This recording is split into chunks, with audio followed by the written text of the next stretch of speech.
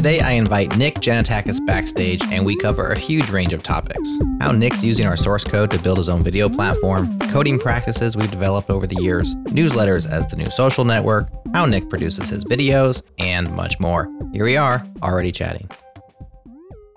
That is interesting how that works too. Like I tend to buy domain names first as well, and then they just sit there and nothing happens.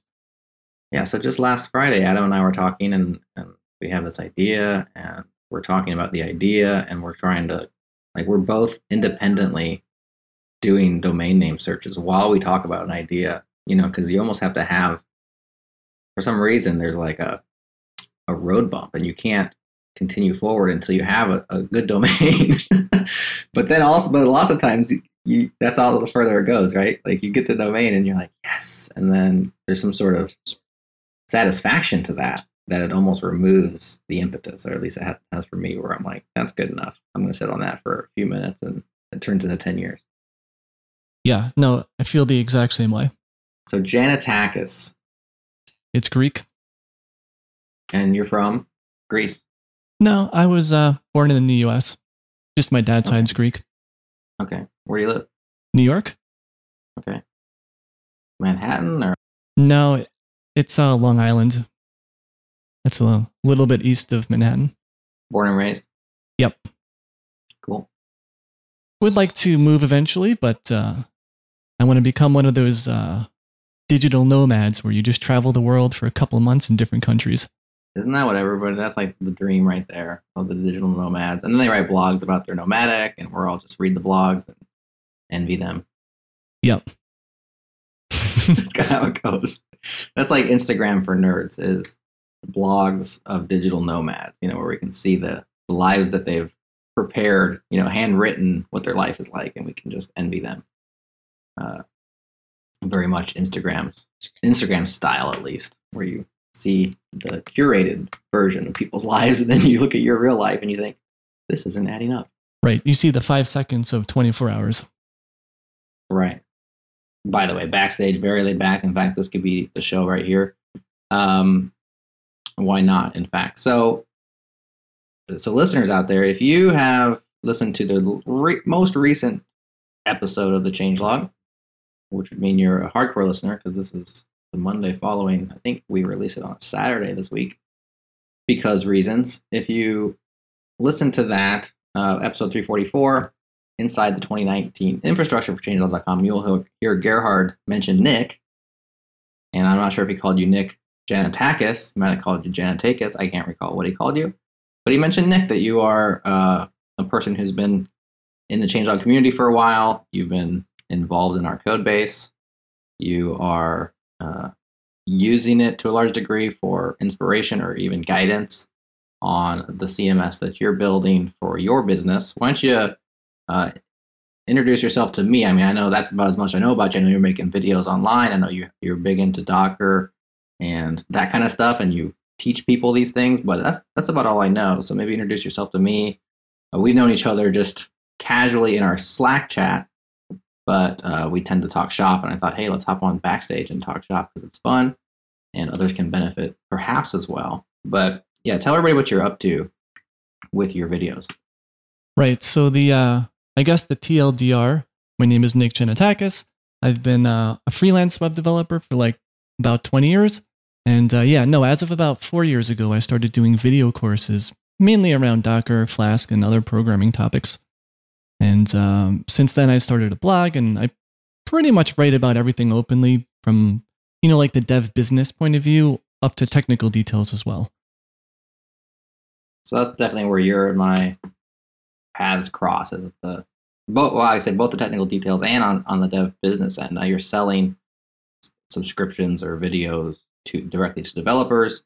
We are providing content for developers, and so we have a lot of similar thoughts, similar tasks, exact same audience, slightly different angles on it. But talk about your application you're building. I know you have, this is a side project to a certain degree, and you have existing videos that you've been selling other ways. Maybe just help me understand where you're at in a technical sense.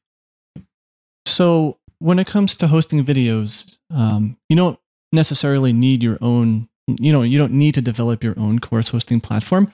So there are these other platforms out there like Thinkific and Teachable. I'm not sure if you've heard of them before, but they're basically like a course hosting platform as a service, right? They're a SaaS app that you sign up for. You pay whatever, $50, $100 a month, and they give you the whole entire, like the whole enchilada.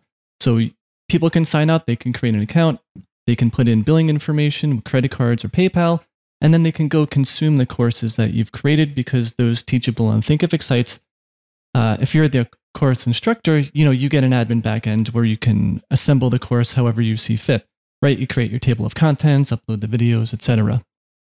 So they're just like an end-to-end SaaS for building courses and distributing them as well. But, when you're a developer, I don't know, you just think in your head like, you want to develop things. And I feel like, I think developing my own course platform has been something I've wanted to do for a long time, but I still do freelance work now. So it's very, very hard to balance the time of like creating the actual course I want to create and then develop the course platform and then do freelance work and then, do what I can to contribute to open source, like based on projects I'm doing, writing blog posts, the whole like social media thing, like personal life, like there's a lot to take on. But so I actually did start building my own course hosting platform about 9 months ago. And this is kind of how I got introduced to your code base. Yeah. So I determined I wanted to use Phoenix with Elixir. And, right now it's quite popular, right, as a technology, but it's not on the same level as Rails when it comes to tutorials and things like that. So it was a little bit tricky to get started, especially if you've never used a functional programming language before, which I haven't done. Mm-hmm. And then I just ran across the changelog code base. And it's kind of funny because one of the courses that I wrote, and I'm not trying to like pitch my courses here, but like build a SaaS app with Flask. So it's a Flask course where we actually build like a real world SaaS app, accepting like monthly payments and like custom admin dashboards and Stripe integration and all this good stuff. And it's like a real application over like 4,000 lines of Flask, etc. And I was very, very, very fortunate to find your project on GitHub because it reminded me of like that type of project. Like it's not just a simple to-do app or here's how to make like a blog with comments. It's a real app, like running in production, right? Really good test coverage, really good everything, best practices. And like for me, that was heaven. Like I basically used your platform as almost my sole learning experience for getting used to Phoenix and Elixir. Like sure, I read the documentation, but it was more like I read the docs to get the super duper basics. And then it was like, I'm just looking at your code and then occasionally harassing you in Slack if I get really stuck. Yeah. But yeah, I owe everything about the platform. That? Yeah. Oh. No, go ahead. You were just going to give me a compliment. I'll take it. Oh yeah, no, I said I owe basically everything based on what I've done so far on the course platform to your progress of what you've done for the community on that front. Awesome. So that relates to what I was just going to say was we were on WordPress for years. In fact, we started on Tumblr. This is even before I was involved. Adam and Wynn set up a Tumblr. I think that's what they were called, Tumblrs or Tumblelogs back in the day because that Tumblr was super hot. And then it moved to WordPress when it relaunched in 2012, I think, or 2013. Adam did most of the heavy lifting there, and we'd been on WordPress for years, and it just lots of headaches. We love WordPress. It's a great general purpose CMS, but like you said, as developers and as hackers, we have like very specific needs, and we want things to work very specific ways. And the freedom to diverge from the mainstream is really what we desire. And I build web apps for a living, and I have for a decade, mostly in Rails previously. So I wrote the new CMS in Elixir and Phoenix and had to go through a lot of the learning curve and the pain. And, one of my, I think, strengths as a developer is I will just endure until I actually figure it out, So it took us a long time to get up and running, but the language itself, once I understood pattern matching, was very productive. It was just like, okay, now how do I do this particular thing in Elixir or in Phoenix, in this context, which I know how to do very well in other contexts. How do I do it here? And so it was very much a learning experience for me. In fact, we didn't open source it right away. We open sourced it maybe like a month after we relaunched on the new CMS. And some of our internal conversations, just Adam and I, about open sourcing it, we knew we wanted to. But the question was like, what value would it provide others? Because because the first fear is like, well, someone's just gonna rip us off and build a competing podcast and news platform, like basically use our platform to compete with us in this space. It's kind of like, well, the platform is not really what we do. Like it is more so now because we have news and it streamlines the way we put content out and everything. But if you're going to like actually compete with us, you have to create good podcasts. That's really what you have to do. So there wasn't too much fear of that. Also, it was completely custom. And I didn't build it like this is a general purpose podcasting CMS, right? We had our own show slugs hard coded into areas of the code base. It was not built as a general purpose thing. And so I thought, well, the way it's going to provide value is the exact way that you're using it, which is there weren't very many, and there still aren't very many open source, real world, even if it's a pretty small domain and pretty basic functionality in terms of like, it's a content management system with some nifty features. It's going to be a good example for people. And in the README, I said, should I, like an FAQ, should I use this for my podcast? It's like, probably not. You probably shouldn't fork this and like, or have like a deployed to Heroku button for you. It doesn't really make sense. But you could absolutely use it in the exact way that you're using it, which is kind of like just a path that somebody else has plowed down in front of you so you can save time and learn along the way. So it's pretty awesome that you've gone whole hog into that and basically built your own, using ours as kind of a roadmap. Yeah, and just to be clear, like I never even, I did clone the project just so I can, grep through the code base locally, but yeah, I am not, like I didn't fork your project. You started completely from scratch. Yeah, brand new, totally from scratch. And then I just pulled out the components of things that I liked from your app into mine. So like the user registration with the magic links and all that stuff, like, yeah, that's very non-specific to a podcast platform. Sure. I talked about one of my strengths as a developer. One of my weaknesses as a developer in terms of being generally useful code is I don't ever, pretty much ever, go back and abstract libraries from things I build. Like I will build this magic link based sign-in system. And if I were to start tomorrow on a brand new site, instead of like packaging that up into a mix, what do they call them? I forget. Libs? Packages? I don't know. Instead of packaging up in any way. Yeah, packages.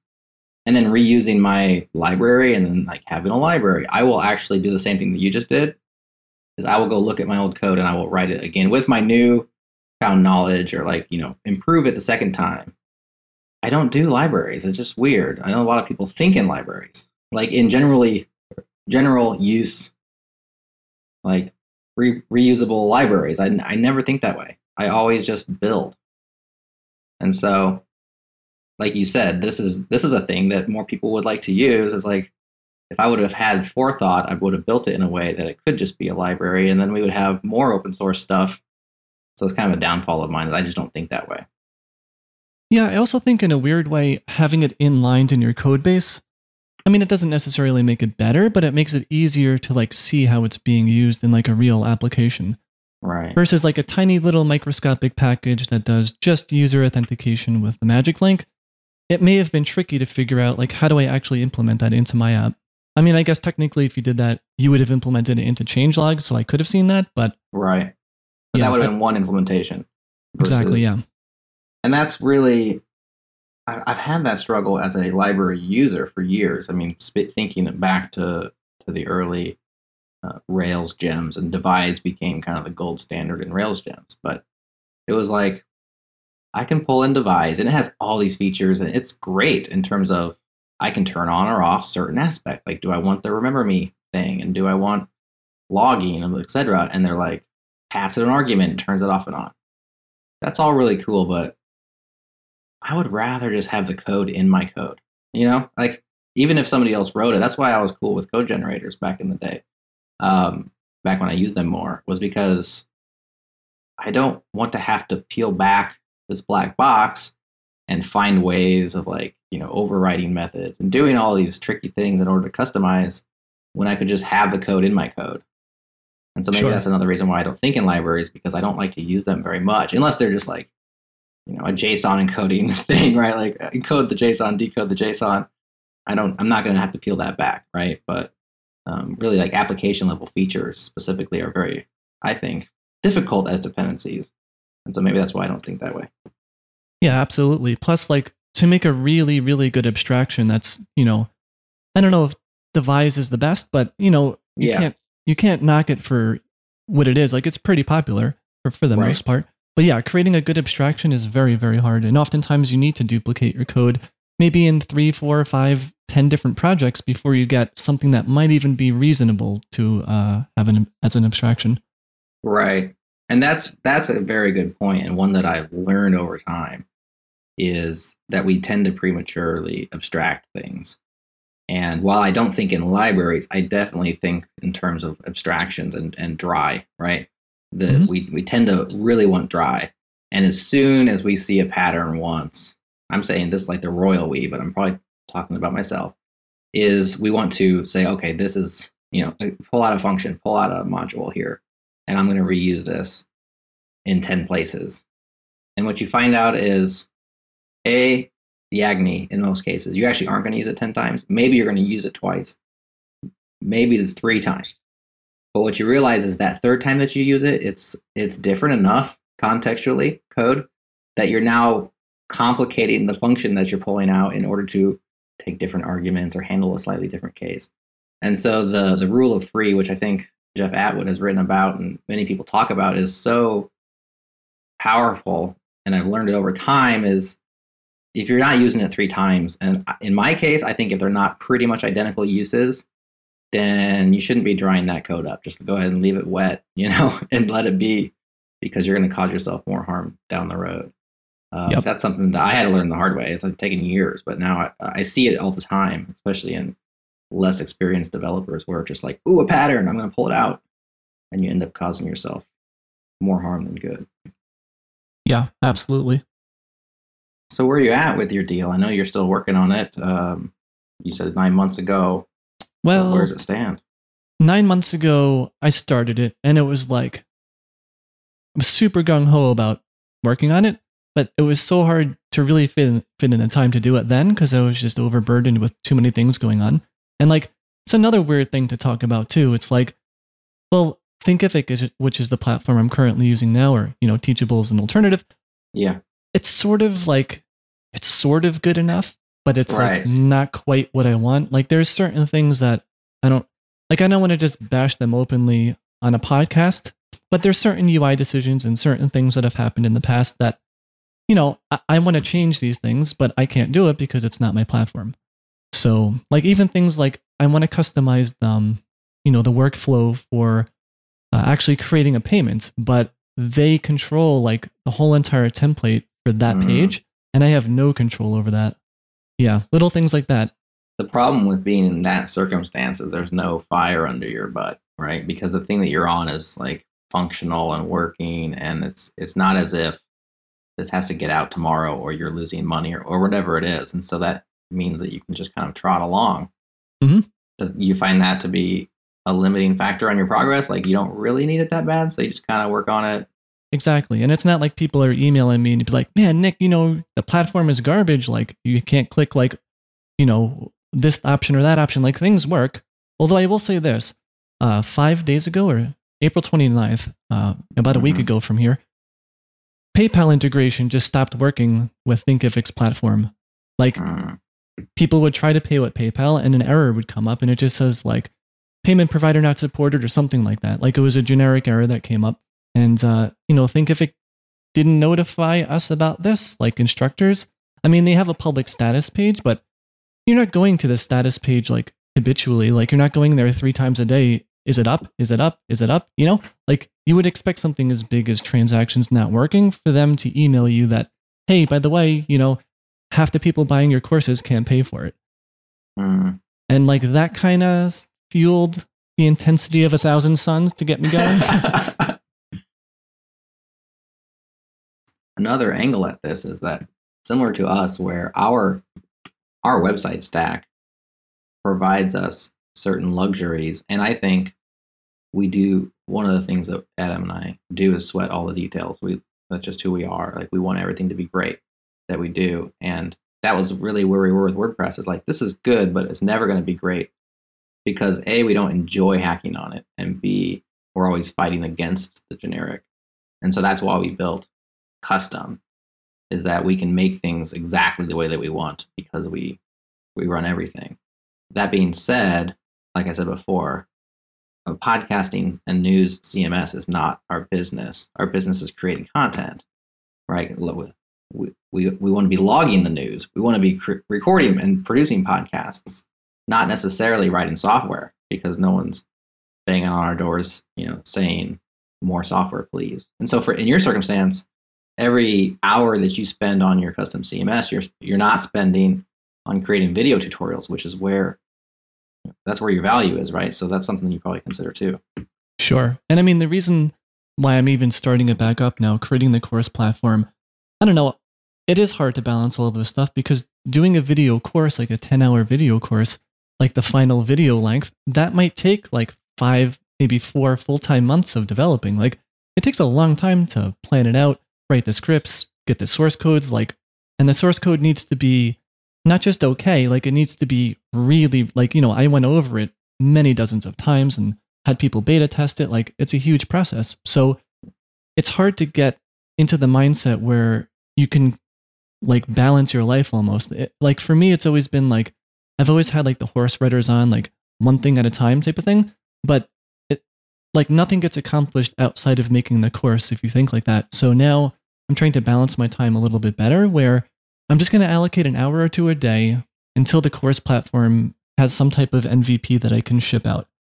And so rather than being okay, I'm going to finish the next course I'm working on, maybe in June or July or something like that, and then work on it. So I'm going to try out the balanced approach and see how that works. Yeah. Slow and steady. That's a good way to do it. Yeah. You have made your coursework. This is your full-time endeavors, though, right? You've been able to support yourself completely on the coursework? No, I still do freelance work as well. Okay, consulting plus, but not like a full-time job. No, I've never been employed at a corporate type of programming job. It's always been self-employed in some way. So is it mostly training? Is it, are you contracting out your development time? How are you adjuncting for the freelance work, it basically comes down to, people usually email me, which is kind of interesting as an aside. So the courses actually fuel quite a bit of my freelance work. So I'm not going out there really pitching myself or looking for work. Some people will just take my course and they're like, you want a personal experience. So it's either doing custom work, I'm actually sitting there writing code to implement something that they want, or sometimes it's just we hop on a call like this and we do some screen sharing. They show me a project they're working on. I kind of just give insight on this and this and that. And then I'm almost acting as an accountability partner. I offer advice as well, but I have a number of clients where once a week I meet with them and they just show me what they've done on the previous week. Is this good? Is this bad? What can we change? Here's next week's stuff, things like that. Yeah. I'm not sure if I ever want to phase myself out of doing that type of work because it almost comes full circle back to creating the courses. When I work with these people, on a regular basis, I'm being exposed to all sorts of crazy, interesting and cool problems that I never would have been exposed to if I didn't speak with them. So I often get decent blog post ideas or even course topics that I can always, make generic. I'm never going to use their company name or anything like that. But yeah, it's a good idea generator. Yeah. I'm in a similar spot. I've been doing contract dev since 2006. And on my own since 2012, and continue to this day to do that. And the changelog has always been my side project. Now, Adam, we've been fortunate that Adam was able to make it his full-time project. It was always a hobby/side project for him up until, I think it was, probably been 3 or 4 years now, 2015 or 2016, he went full-time on changelog. And so it's been going very well. And we're at a point now where I could come on full-time anytime now. So we're getting close to doing that. One of the things that I've always thought was a must-have, even I've taught web development as well, is having real-world experience on a day-to-day basis. Not moving into the realm of someone who just talks about things even as a teacher, I didn't want to be a teacher that just taught what I used to do or taught what I used to, what I've learned. I wanted to have actual real world, in the trenches experience to bring to my teaching. And the same thing with podcasting, like these conversations. It helps being in the thick of it day to day and having client work where everything is, like you said, I've seen it all. I've experienced lots of different code bases, the different circumstances. And that being said, my desire is to move over and do changelog full time and not do the client work, because lots of reasons that we could go into if you find it interesting. But I'm sure you probably know the reasons pretty well as a freelancer yourself. But then the question is like, well, how are you going to stay sharp? How are you going to? And I think the answer to that is, there's tons of software that I can be writing around here. And I'm always going to be writing software. It just won't be other people's software. It'll be our software, which to me has a huge, it's like a tractor beam, like that's engaging. That's something I would love to be doing because I've been writing software for other people for so long. But I definitely have that concern of like, maybe I'll lose a technical edge by not exposing myself to so much software besides, our internal projects. Yeah, no, that is something I've thought about in the past too. It's like for wanting my own course platform, because that really is the ultimate, it's like the changelog equivalent for a course creator, like having your whole platform that you just develop yourself and maintain, like that is real world experience. If people are signing up, paying money, watching courses. Yeah. Yeah. And I think that my hope is that not only, continuing to use our platform as real world, production, just day-to-day grind software, but also now having the freedom to experiment with more of the things that we come across. Because just time-based, there's so many software projects that we either have on the shows or it pops up in Changelog Nightly and I log it on Changelog News, that I would love to actually dive deeper into these things, but I just don't have time now. Whereas I believe I'll have time to do deeper dives, maybe in video, maybe on the streams, like I was doing on Twitch for a little while, into other people's software and the community, and contribute back some more and stay sharp that way, which I just don't have time now because I have client work really balancing out my schedule. So that's another hope, is I'll have the platform, I'll have our internal tooling to work on, and then I can also do more experimental coding, which, let's face it, that's the fun stuff, right? Sure. I have a question for you though. Like, how much time do you actually put into the changelog code base? Like infrastructure, the actual application, etc. Personally, not very much at this point. It's it comes in fits and spurts. We have ongoing features that I work on, but are you looking for like an hours per week kind of a number? It's not like like rough estimates, kind of. Yeah, I would say in the current phase, I think we're probably at 5 or 10 hours a week on the code specifically. There's a lot of stuff kind of around the code and around our site, our infrastructure, even just working inside the community that fleshes that out. But it's not a full-time job by any means. Right. You're probably putting way more hours in because you're in the active development phase. We have a feature list and we have things I'm working on, but they all kind of interact. Like, for instance, right now we're doing something called Metacasts, which is kind of I was about to say kind of a hack. It's completely a hack. But I think it could be pretty cool. So one of the issues that we have is our search kind of sucks inside of podcast indexes and directories.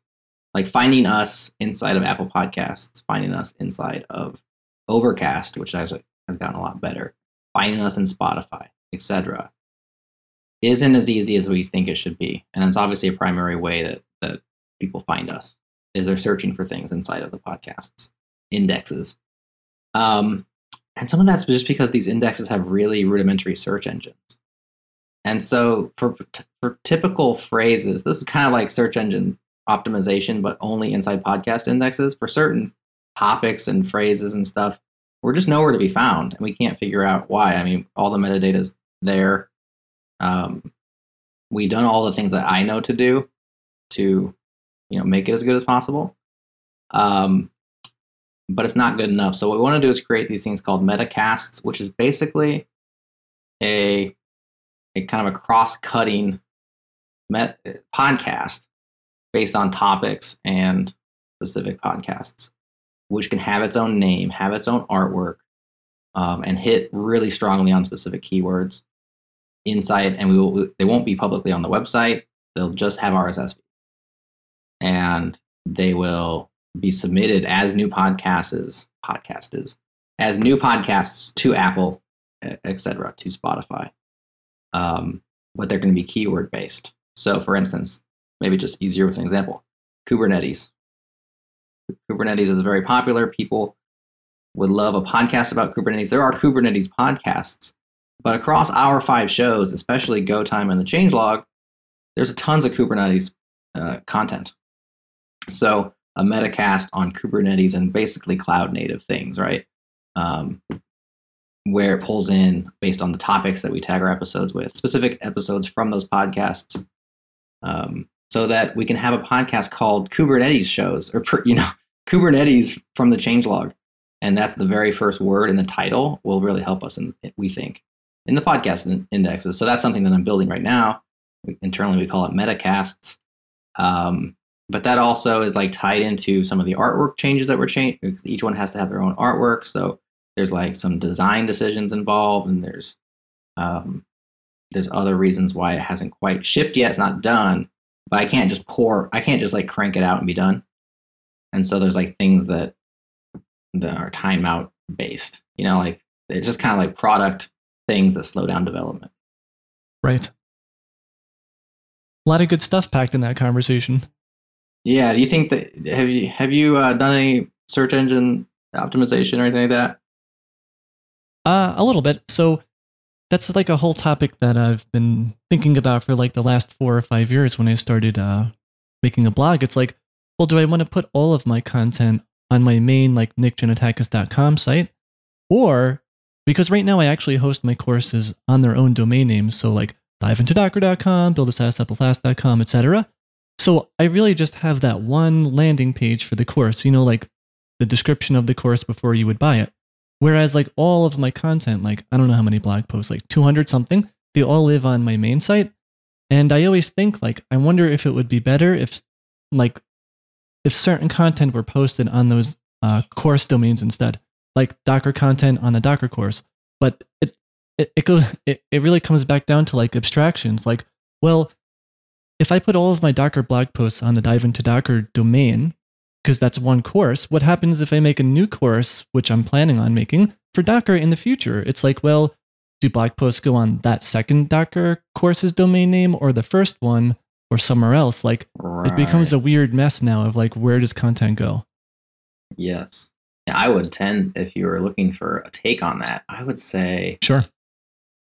I would say at the end of the day, what you offer is your teaching.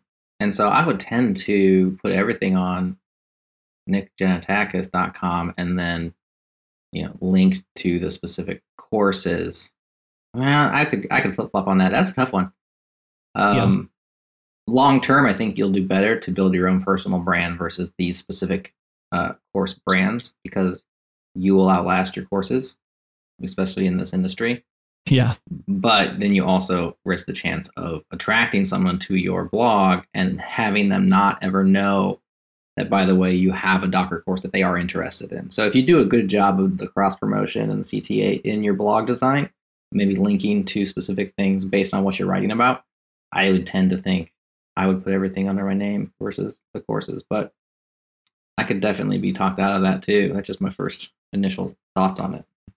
Yeah. So like, I don't know if you want to look at the site now, probably don't have to, but like I do have a courses link in the nav bar, and then it just gives you a listing of all my courses. But of course, if I do write a blog post that's relevant to Docker, let's say, there is like a call to action at the top that says, hey, by the way, look who has a Docker course, But yeah, I feel like developers, we're both developers ourselves. Like I don't know, I'm basically immune to advertising basically entirely. Like, of course I run ad block. Like, I would never even think to do paid ads, but even like any marketing stuff, like really you're going to put like pop-ups on your page, like unless your content is unbelievably amazing, like I'm just never going to, I'm just going to immediately close.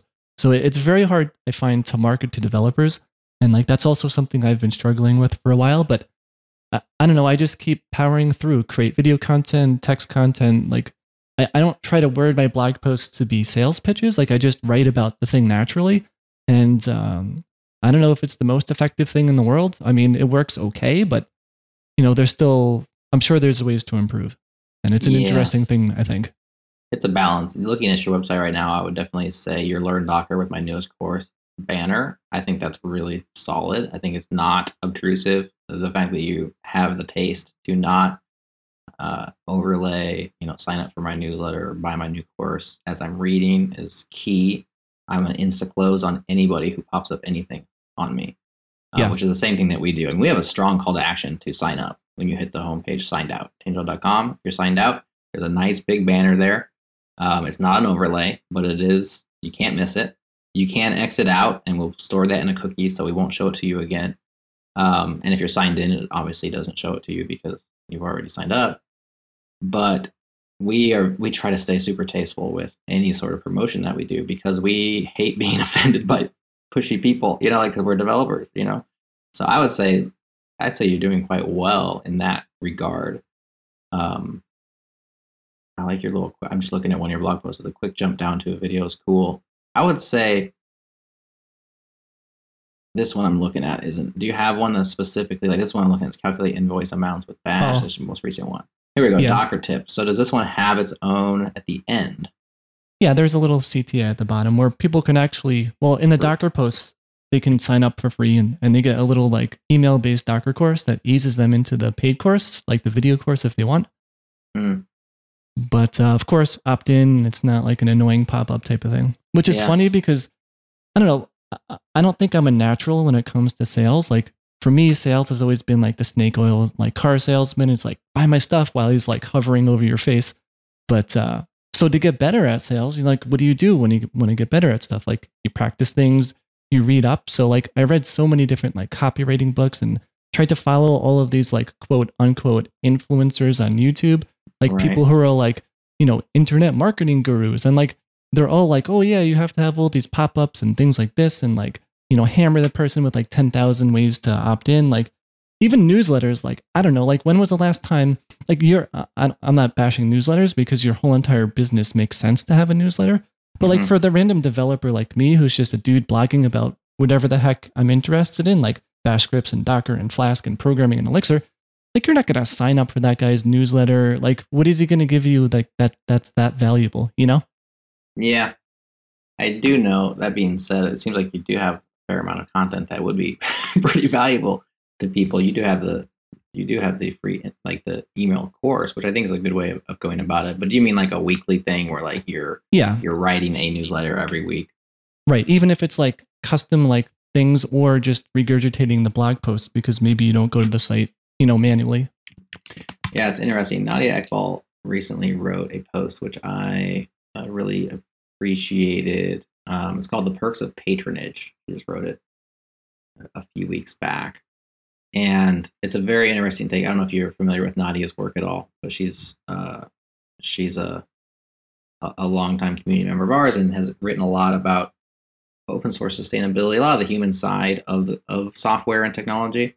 Very insightful stuff. And there she's writing about like what patronage looks like nowadays and what people are coming for when they're subscribing to somebody, right? Whether it's a Twitch streamer or they're buying video courses. I think specifically she's focusing on Patreon and Kickstarter is kind of the subjects of that post. I'll send you the link to read it. But one of the things that she says that was interesting to me, which I hadn't really considered before, and it made me want to do, I don't know, more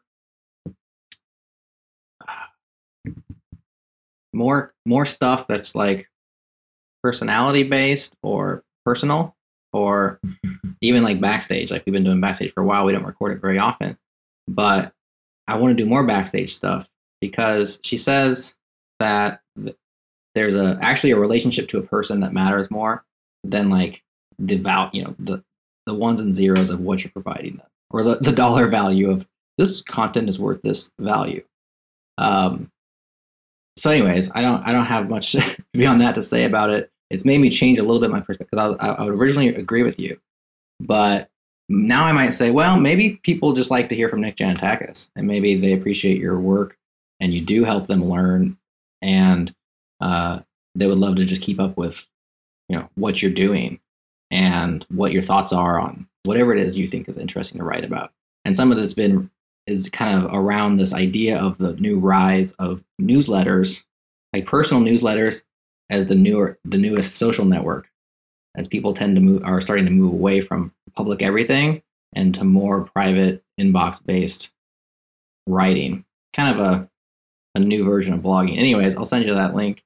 Yeah, please. It might stoke some of your thoughts on that, but no, I 100%. Well, first let me get this straight here. Like, I think the value of the newsletter is as high as it gets. Like when I'm ready to release a new course, like I am sending that out to my list. Like that's how I make, whatever, a very large percentage of the course selling income is from those initial like email blasts or whatever, very infrequently. But yeah, no, I totally agree about like. Do you read newsletters? Do you sign up for newsletters? It's so funny how that works, at least for my brain. Like I'm signed up to a number of newsletters and I read like almost none of them. What about RSS? Where do you get your news? I pretty much check.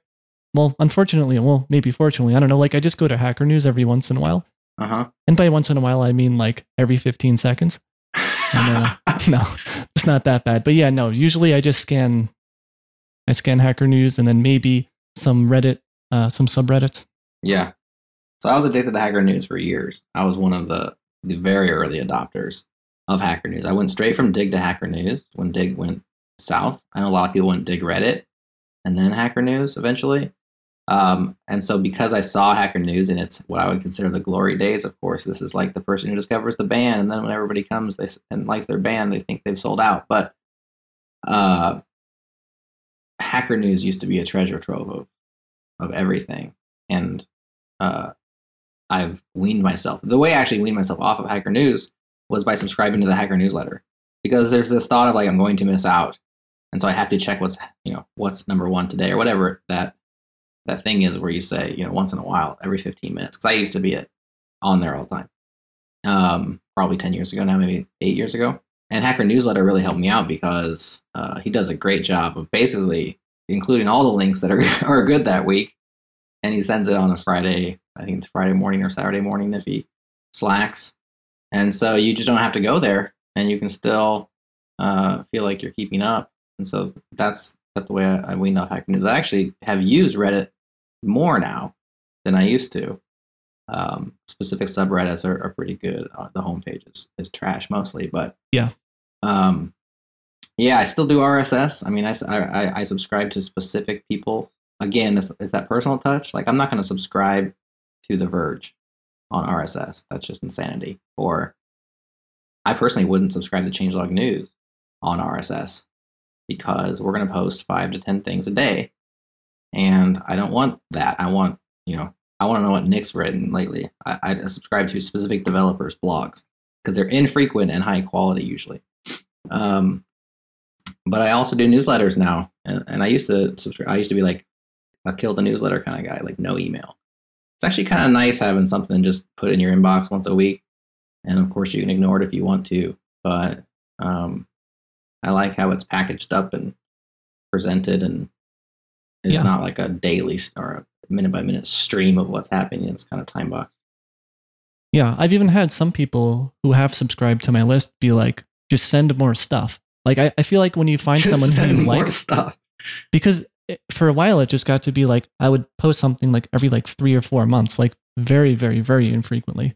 But I think, when someone connects with you at the human level and like they're one of your true fans or whatever, and you just want to consume as much as their content as possible, I think. that's how I am. When I find someone interesting, like I'm just gonna binge all the like everything they do. Yeah.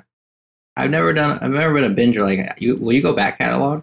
Like, if you find a podcast or a person who podcasts and you found them at episode 68, will you go back to one and just like back catalog them?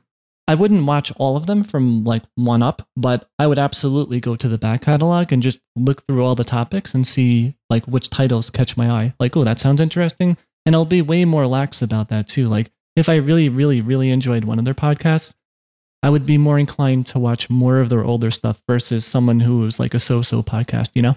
Mm-hmm. So I probably wouldn't even go back, but... Yeah, that's what always surprises me. So if I find somebody, I will rarely go back. Like, I will subscribe and I will be faithful subscriber to new content, but I'm just not really a back catalog person unless, I mean, there's some slight exceptions to that, but pretty much that's a rule. But we have so many people that go back catalog on our shows that always surprises me. You know, they're like back there listening to episodes 1 through 20. And let me just say to you, if you like the changelog, okay, go back to 200, maybe go back to 300. Don't go back to 1 through 20 because we've gotten a lot better at what we do since then. And there is, you know, there's some lower end podcasts back there in that catalog. So yeah, that's definitely a testament to like creating content, just like coding. Like at the start, it's going to be pretty bad, but then you just keep doing it and doing it and doing it. And 400 episodes later, it's good. Yeah. How many videos have you done? 190 of them are in the Flask course. Docker course has like 75. Yeah, there's probably been about like 20 hours of like actual Final Cut video. But I mean, like that's just the amount of recording that took place to get to that point was a lot. So I don't have like exact hard metrics off the top of my head, but usually for like every 1 minute of final like video that I'll release to someone, it's about 7 or 8 minutes of real life time to get to that. So just between like having to take and retake and then editing and all that stuff. I'd love to hear your process real quick, maybe before we tail off here. How you go about, maybe, and even tell me how it's changed over the years, but specifically, what are you doing now and what works well for you? Specifically, well, I'll try to condense this. I don't know how much time we have left, but like 10, 15 minutes, something like that. It's our show. It can be as long as we want it to. Okay. I'll try not to ramble 10 to too 15 long. sounds fine, yeah. So like when I first started doing courses, I didn't even have like a real microphone. Basically, my cousin had a non-Radio Shack microphone, you know, like those really wimpy ones. He had like something that looked reasonable. Okay, so let me use that. And like back then I didn't even use like noise reduction and all this other stuff. And you can hear like crickets in the outside because it was during the summertime and it was like 8,000 degrees with the windows open. Like it wasn't like extremely bad, but I also had terrible headphones. So like I didn't even hear half that stuff then. Like ignorance is bliss type of thing. Yeah. So then eventually, like as I did more courses, like I upgraded my equipment. Now, for the longest time, I was using this one program, ASIO Link Pro on Windows. And basically what it allowed you to do was, like, I was never the type of person who wanted to record my audio and then have to go in and actually like, remove noise for all the tracks and then import it into my video afterwards. Like I much rather have all of that stuff done in real time, just so it would just save so much time in the editing process. So like one of my biggest improvements for workflow was, a couple of years ago, I started using that ASIO Link Pro program, which allowed me to take input from my microphone, direct it through that program, put it into like an actual like digital audio workstation. I happened to use Reaper back then, like do the noise cancellation and leveling and compression there, and then output it directly to the program I was using to record the videos. So like when I hit record to record a video, my audio was already pristine, like in final form. So that saved a ton of time with editing. But then something really, really, really unfortunate happened. And like I feel terrible about it. Like the developer of that software literally died. And his brother ended up making a post on the subreddit. And like, so, and it was one of those programs that, it wasn't free, whatever, it was like $50 or something, but it had a registration server key where it phones home every time you open the program. And well, with him, the server went down as well. So I literally couldn't record my courses anymore. Like, I mean, his problems are a lot worse than mine, but yeah, that made me rethink about my whole entire audio situation. And right now, what I'm doing is I have like a like a $60 dynamic mic that has an XLR output and or input, and it goes right to like an audio interface. I don't know if you know like Scarlett 2i2. It's like that red sitting on my desk right over there. Yeah, so that's a pretty good audio interface. It seems to work well on Windows, Mac, and even Linux. So I have that hooked up. But then I also have now a new piece of hardware that's basically replacing that ASIO-Link Pro that does like noise cancellation and a little bit of compression and de-essing. That's the DBX 286S. A little bit expensive. I think it was like $199. But yeah, basically it just means that now I can just flip the mic on and talk, and I don't have to worry about the audio quality at all. Like it might be a little bit weird over Skype, but when you're doing it like in a legit, with no network latency and stuff, the audio comes out pretty good. And then for like the editing process with the videos, yeah, I just use a program called Camtasia, which works on Windows and Mac.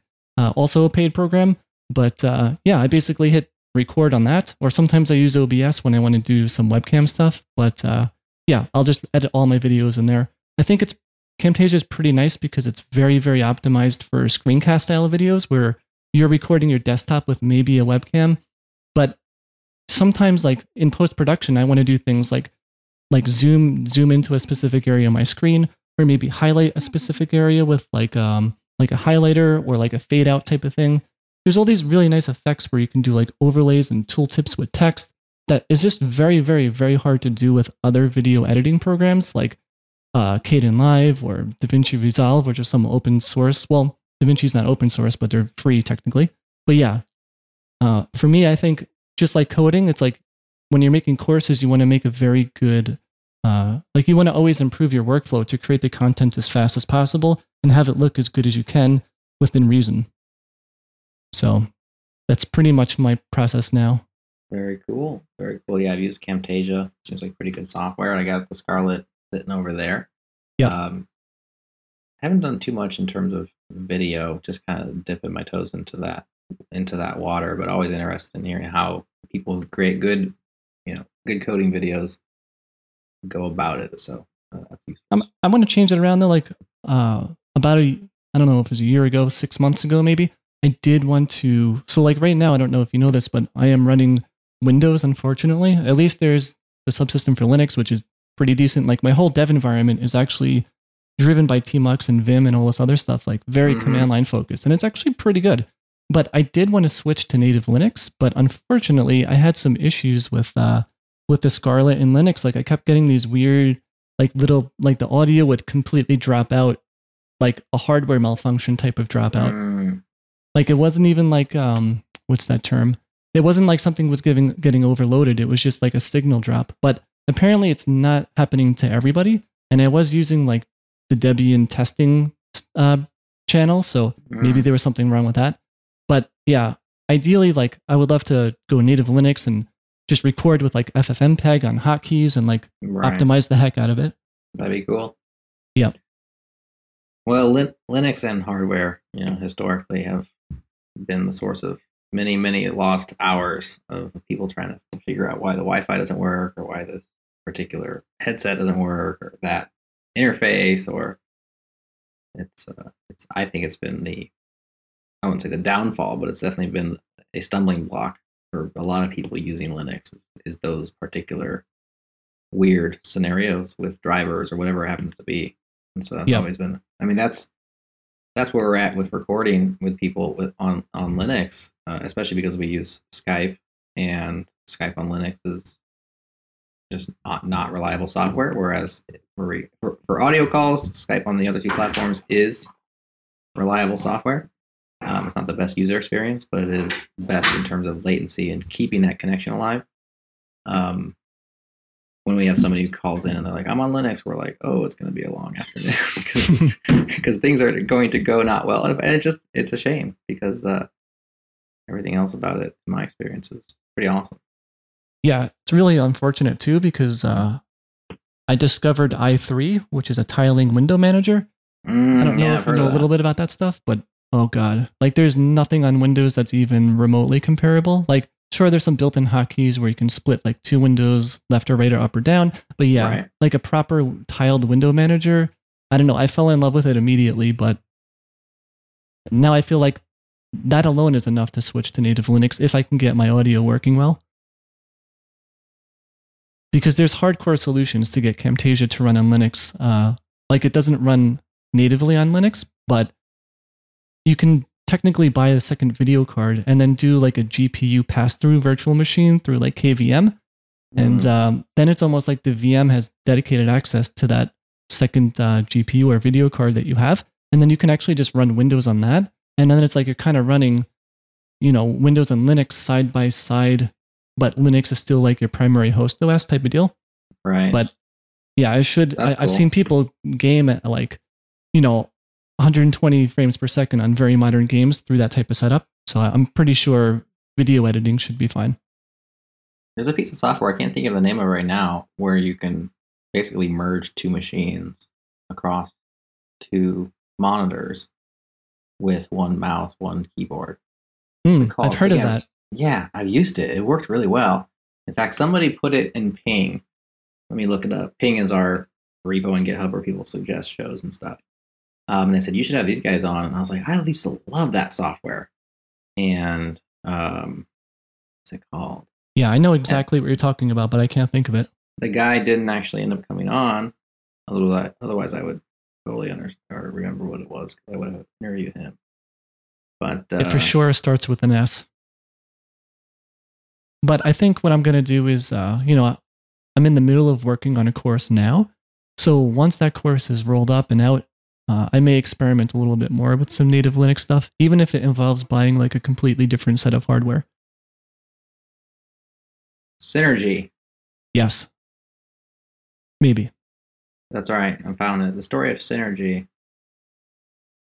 Synergy is, that's the name of the ping. I found it. It was closed. I close them once I do the invite just to keep it cleanly.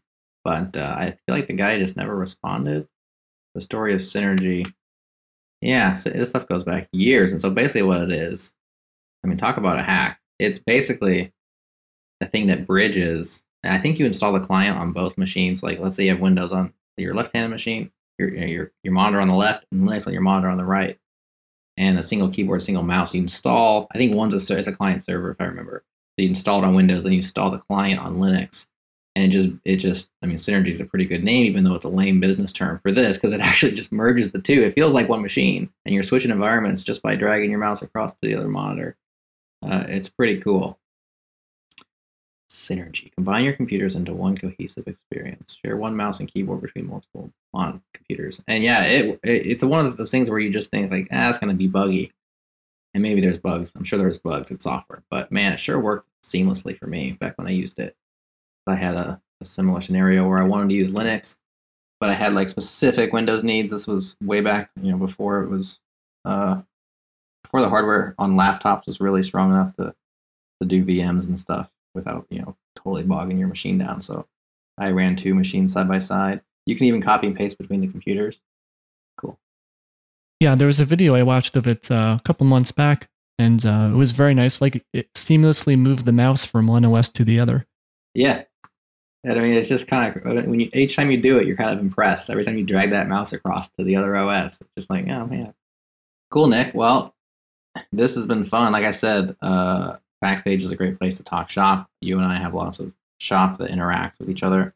Love hearing about what you're up to, and make sure you send me any links, things that we mentioned, so we can put them in the show notes so that people are interested. I'll put Synergy in there, as I'm sure listeners are at least intrigued if they've never heard of that one. And listeners, let us know if you enjoyed this. We have discussions on changelog.com. Speaking of our custom CMS, we've recently added commentary. So while everybody else removes comments from their websites, we're putting them back. We're putting them back on the website. And one of the cool things about that is you can discuss specific episodes. So all news items get comments, and each episode of a podcast gets its own news item. So you can comment on podcast episodes. So to do that, if you open your show notes, there's a link to it in the show notes. It says, I think, discuss on Changelog News or something like that. Click that link. If you're on the website, click the discuss button there in the toolbar, Let us know what you think. If you have questions for Nick or for me, if you like this style episode, let us know. If you hate this and hope we never publish it again, well, don't be mean about it, but we'll appreciate that feedback as well. And look forward to doing this more often if people think it's something they want to listen to. On that note, thanks a lot for having me. And on the topic of comments, really quick, like I'm real happy that you're adding that feature, or have added it to the changelog site, because that's going to come in handy for my platform as well. Anything else I can add to our site so that you can yeah, absolutely. benefit? So what you can do is in the markdown preview for the comments in that text box, let's get things set up, and by let's I mean like purely you. Add some front end capability where I can take some image in my clipboard or drag and drop the image in there, have it get uploaded and produce the URL, like similar to GitHub, how they do the issue comment. Yep. I would be a very, very happy person if that were to happen by tomorrow afternoon. Oh boy. Well, I can't. I can make a guarantee on timing. It won't happen by tomorrow afternoon. That being said, if you procrastinate long enough, that's definitely on our hit list, because we want the commentary to be as capable as people are used to on other websites. So that's definitely something that we will be doing. Just not anytime real soon. So it's okay. Plenty of other things to work on. All right. See you later, Nick. All right. Thanks. Bye.